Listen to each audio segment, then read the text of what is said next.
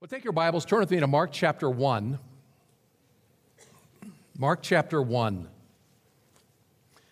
Gerhard Armor Hansen was a medical doctor at the end of the 19th century in Bergen, Norway. And he had a hunch. He had a theory that would impact eventually millions of lives. See, at that time, leprosy was believed to be some type of genetic disorder. They really didn't understand how that worked. And for millennia of time, people suffered and died horrible deaths because of leprosy. But in 1873, Dr. Hansen, after years of research, he theorized that there was a cause to this dreaded disease, and it had a cure, and sure enough, in that year, 1873, he found the cause, provided a cure. The cause was a little microscopic bacterium that he called Mycobacterium leprae.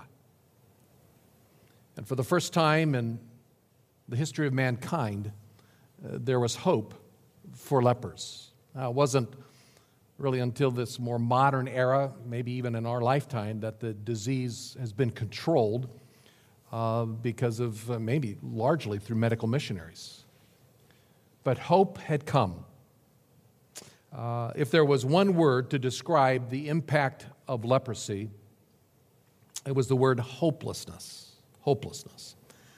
You see, physically, leprosy was this horrendous, disfiguring, deadly, incurable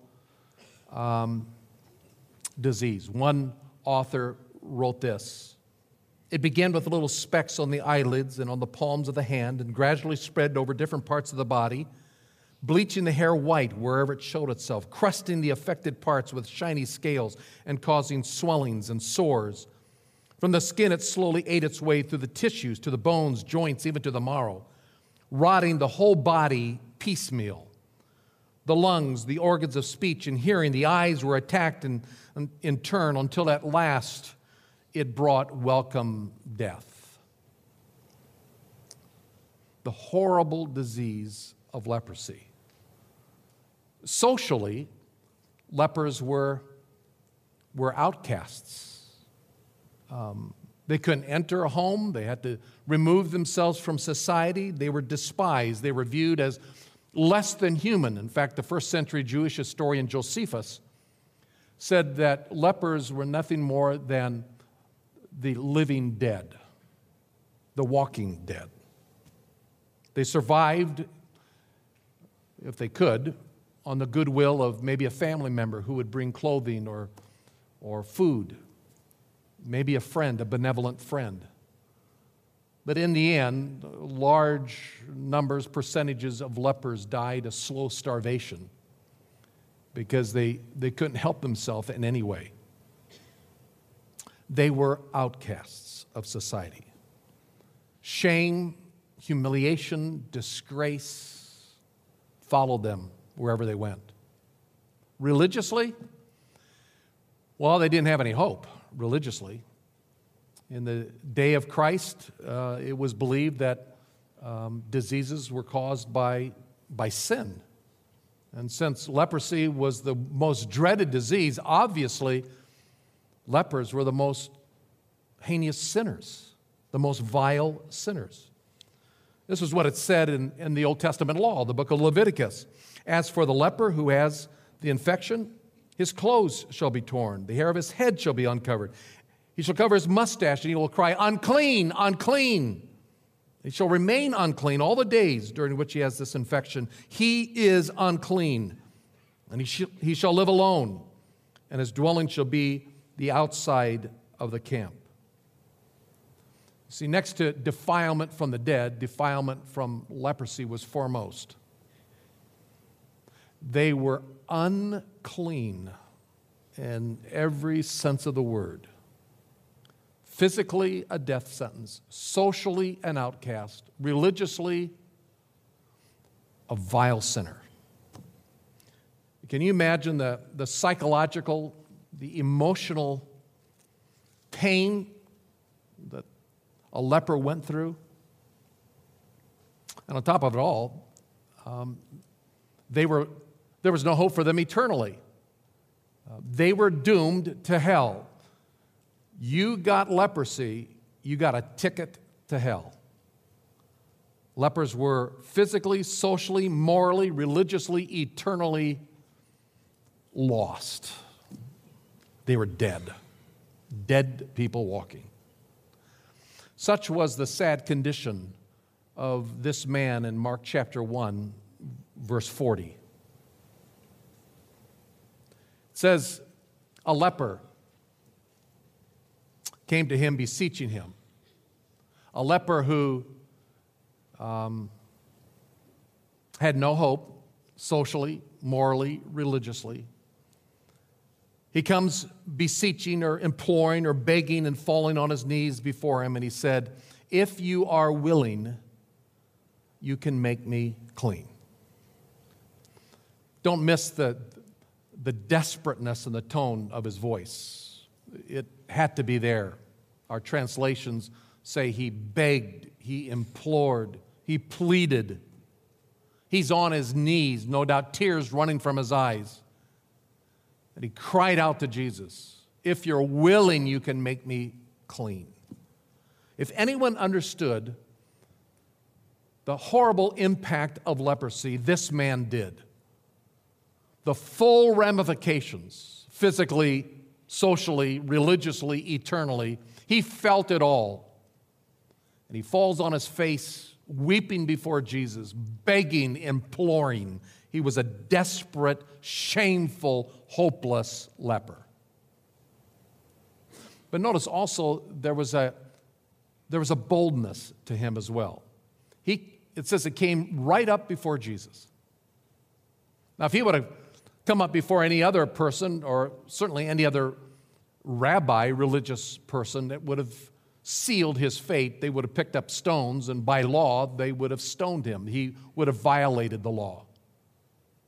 But there was a boldness to him as he comes right up to Jesus and begs him. Must have been something about Jesus that gave him the assurance, gave him the comfort, something approachable, something that was not very intimidating about Jesus that made this man exert some boldness to come before him. But thirdly, notice there was also an element of faith to this man. If you are willing, you can make me clean. It seems like he had an absolute confidence in Jesus' ability to heal him.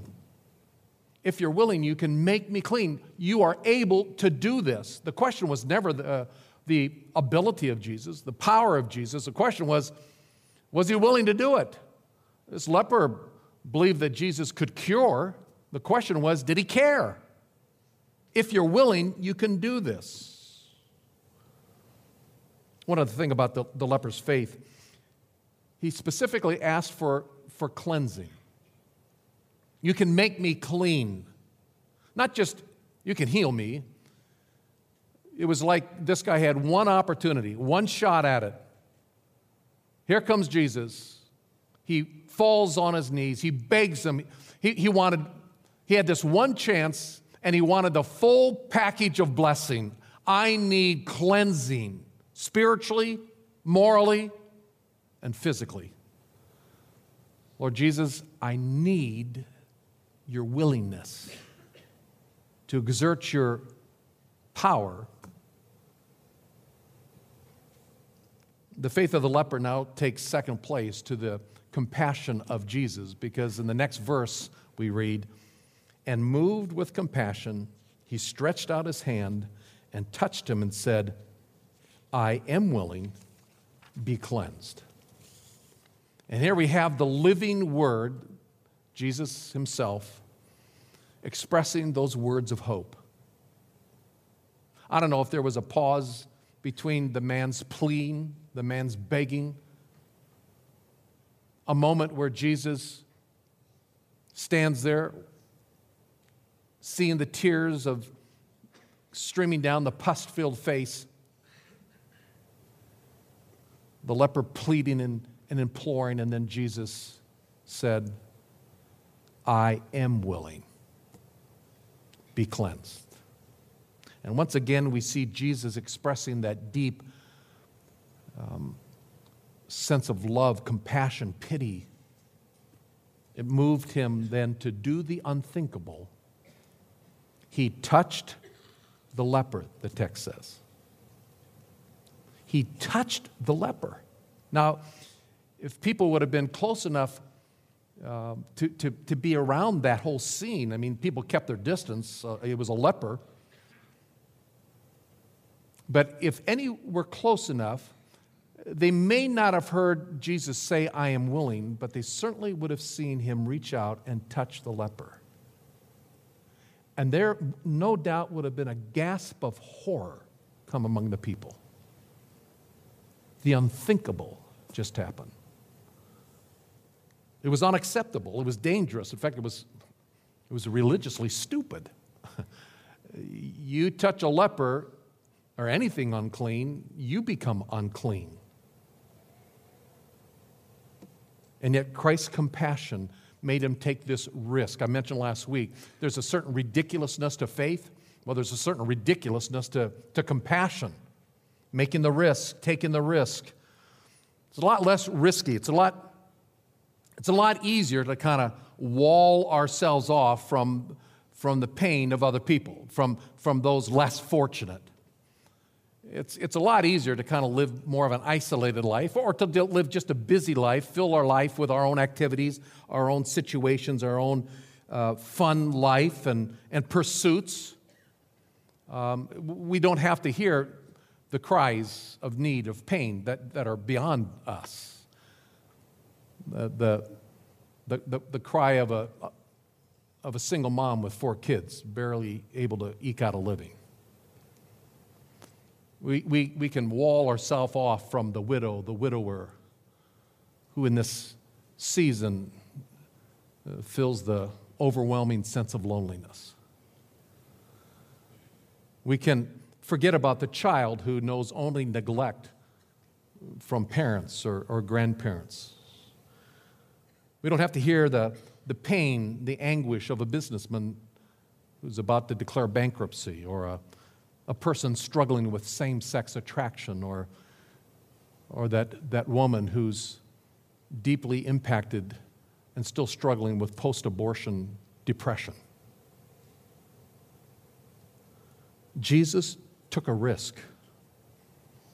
He touched a leper. Jesus invaded the leper's space. He moved towards the leper, and he touched him. Can you imagine what that touch must have done to this hopeless person, this doomed, walking, dead person? Dr. Paul Brand was an orthopedic surgeon, raised by missionary parents to love Jesus, to love other people, and that's what he did. In the late 1940s, he took his orthopedic practice. He went to India, northern India, because he wanted to help alleviate the suffering, the pain of lepers. He became the first surgeon in the world to use reconstructive surgery to help with the deformities caused by leprosy. And he writes about one of his first patients. He came into his clinic with a translator. Clearly, this person had been ravaged by leprosy for many years. And as they're sitting there and he's listening to the story and understanding this person's life, Dr. Paul Brand reached out like Jesus had done 2,000 years earlier, and he embraced that leper. And the leper immediately broke down with sobbing, deep sobbing. And Dr. Brand recoiled back, and he thought he had hurt him, and he asked the translator, what have I done? And the translator assured him, those are tears of joy. You see, this man hasn't felt the touch of a human being in decades. Jesus touched the leper. And that's when his compassion, united with his power, brought what it says in verse 42, immediately the leprosy left him and he was cleansed. Not only was Jesus able to heal, he provided the full package of blessing that the man had asked. Would you cleanse me? And Jesus brought physical healing, but spiritual, emotional, psychological cleansing. Now, I mentioned earlier that leprosy was the kind of the epitome of hopelessness. It also was the epitome of shamefulness. There was such shame associated with being a leper. It was a shame that would be so overwhelming because, you see, leprosy was tied to you being a vile sinner, a moral failure. That leprous, decaying flesh would tell yourself, every time you looked at yourself, would tell anyone who saw you from a distance that you were hardly human. You would have been and lived with a sense of, I'm a disgrace to my family, a disgrace to friends that you once had. You were a shameful disgrace to God. The white specks begin to form. You begin to realize you're a leper. And you're pushed out of your home. I haven't seen your son recently. Well, did your daughter move to another community? And they hang their head in shame, in disgust. That son, that daughter has disgraced the family. Because leprosy was tied to you as a sinner. It was the albatross hung around your neck, the dead stench of moral failure. Ed Welch, in his book, Shame Interrupted, explains it this way. Shame is a deep sense that you are unacceptable because of something you did or something done to you or something associated with you. You feel exposed. You feel humiliated. You are disgraced because you acted less than human. You were treated as if you were less than human, or you were associated with something less than human. And there were witnesses. There were witnesses. They read that in the paper. They know your background. The whisperings have continued. Did you know that so-and-so did this? By the way, have you heard? Could you add this to your prayer list? Sister so-and-so, she's... At the core of shame is that all too human experience of worthlessness, failure. You don't belong. Welch continues and he writes, shame identifies that we are unacceptable, dirty, disgraced, sent away, distanced from people and God's promises. We notice that life can feel now more like death. We become unacceptable because of our own sin.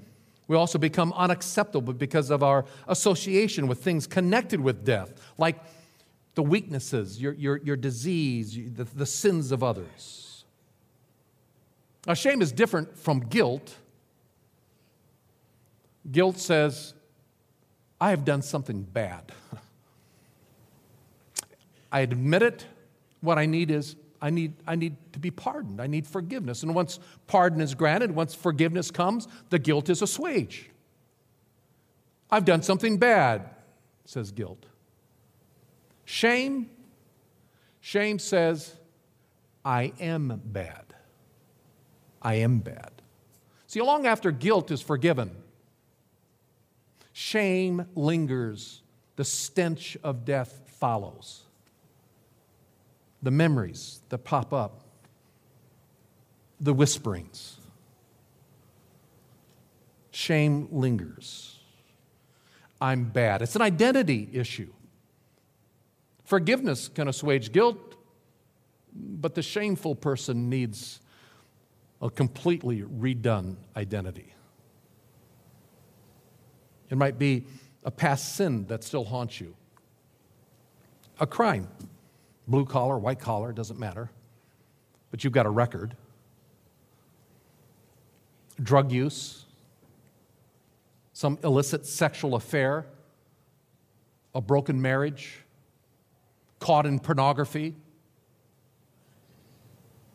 The list can be endless.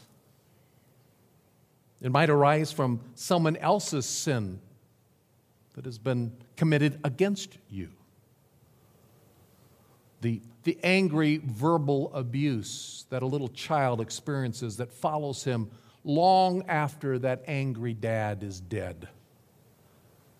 But in the memory banks he hears, "You worthless piece of..."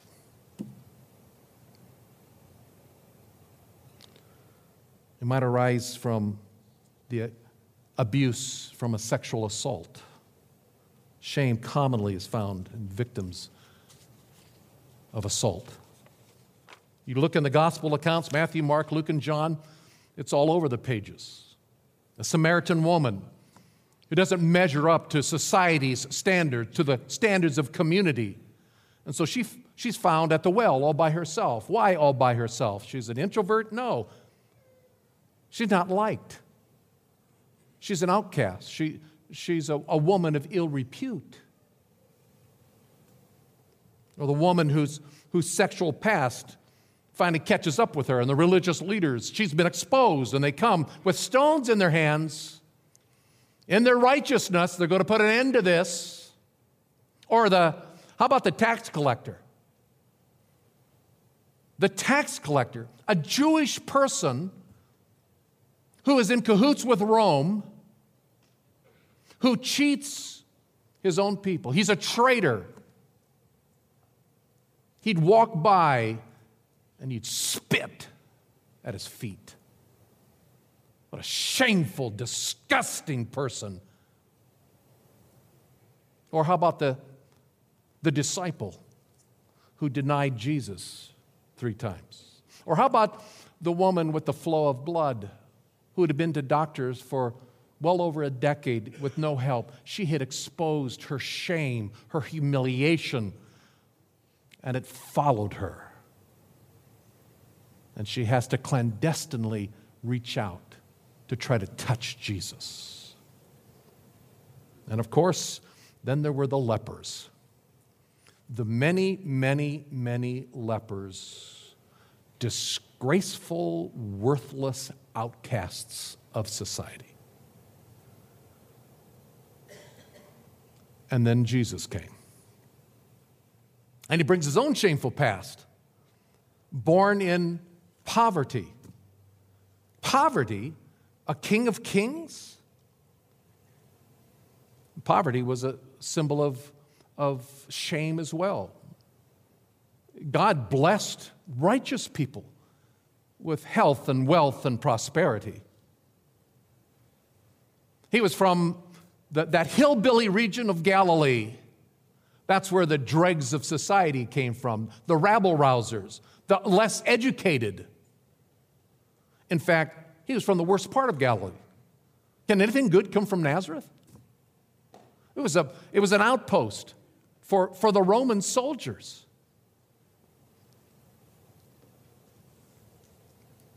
And his mother, her pregnancy was shrouded in scandal. Do you really know who your father is? And then he begins his ministry. And isn't it ironic or interesting that he announces his kind of ministry purpose statement this way? He has anointed me to preach the gospel to the poor. Yep. Those vile, worthless, poor people He sent me to proclaim release to the captives. Captives, prisoners, they don't need to be released. They need to be punished. They need to be executed. And recovery of sight to the blind. Who sinned, this man or his parents, that he would be born blind? Obviously, no blessing of God on his life. The shameful, disgraceful person. To set free those who are downtrodden. Get out of my home. I warned you, you did that one more time, you're out. I don't want to see your ugly face around here again. You have disgraced the good name of this family. Get out. The downtrodden. To proclaim the favorable year of the Lord. What was Jesus' purpose statement? I came for the shameful. I've come for the disgraced. And then you see him in action.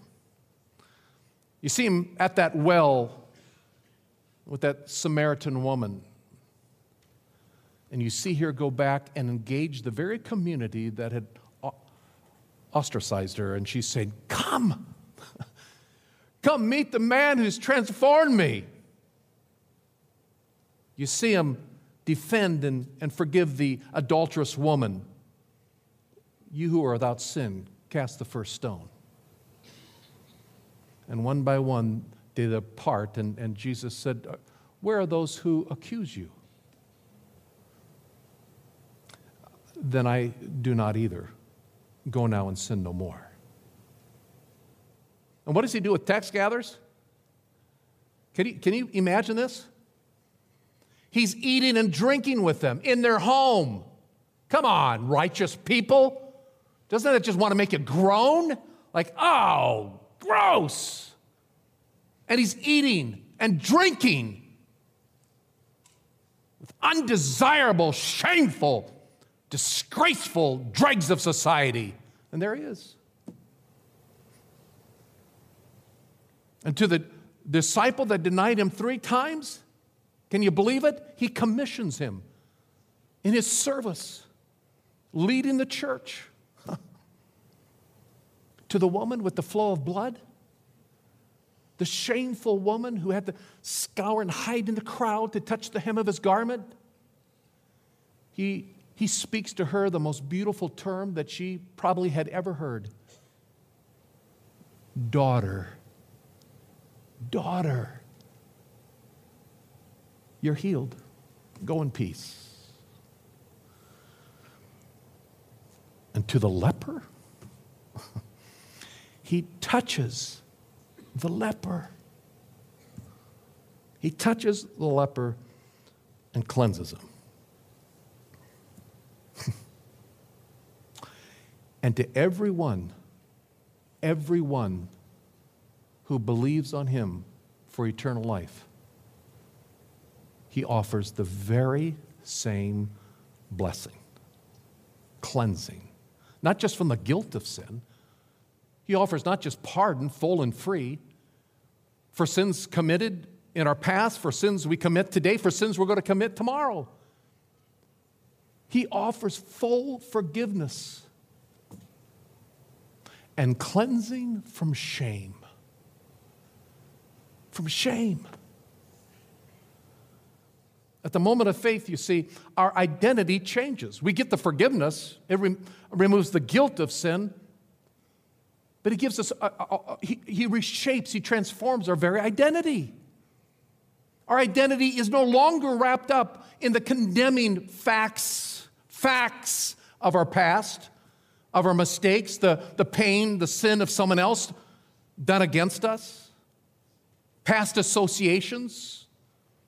The shame is removed because a new identity is given. He says, I'm going to adopt you into my family. No longer do I call you slaves. You're my son, you're my daughter. I've adopted you. You're my forever family. He calls us his own. through his shed blood. And he cancels out the certificate of debt of sin. At the moment of faith, he touches us with his love, with his grace, with his mercy, with his kindness, and he invites us into intimate fellowship with him. 1 Corinthians chapter 1, verse 9. We've been called into fellowship with the Son. There's not a person in this room, me included, there's not a person who's ever lived that is worthy to have intimate fellowship with Almighty God. Because everyone in this room and everyone who's ever lived has suffered the leprous effects of sin. And then he calls us into fellowship with himself. He invites us with open arms into his lap where we can say, Abba, Father, Daddy, fully accepted in the beloved. Yeah, but don't you know that, didn't you read the newspaper articles? Didn't you read my bio? You know all things, God. In fact, you know things that I have never exposed to anyone ever. And you know it all? And he says, yep.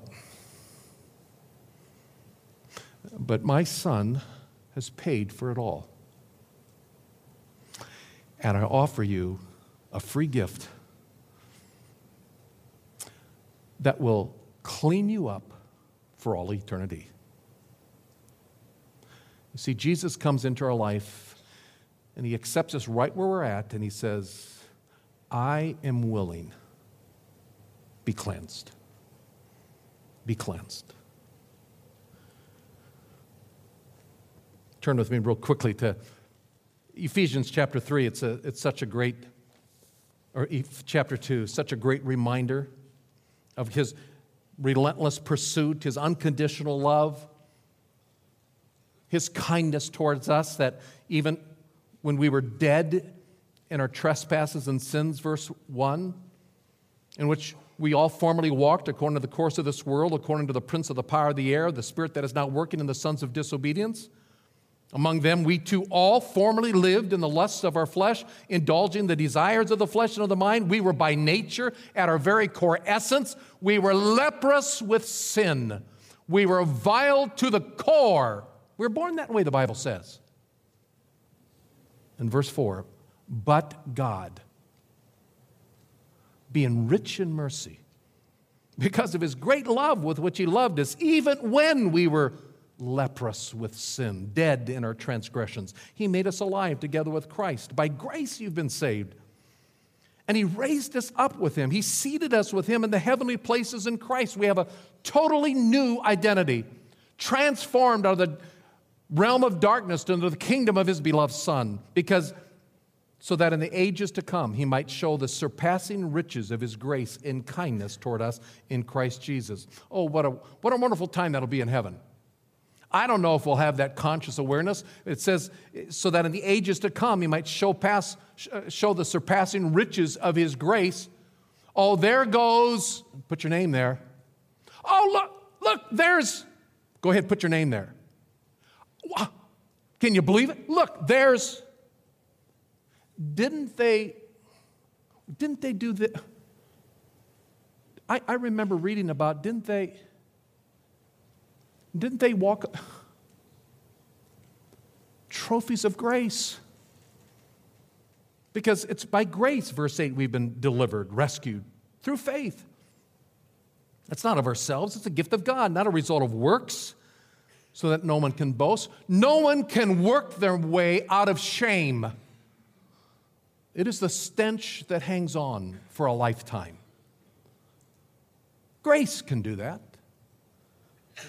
It's not a result of works, so no one will boast. For we are his poem. That's what the essence of that word is. We are his work of poetry. We are his work of art. We are his workmanship created in Christ Jesus unto good works, which God prepared beforehand that we should walk in them. Peter says, you once were not a people, but now you're the people of God. You once had not received mercy, but now you have received mercy. Transformation. This is what the Apostle Paul wrote in 1 Corinthians.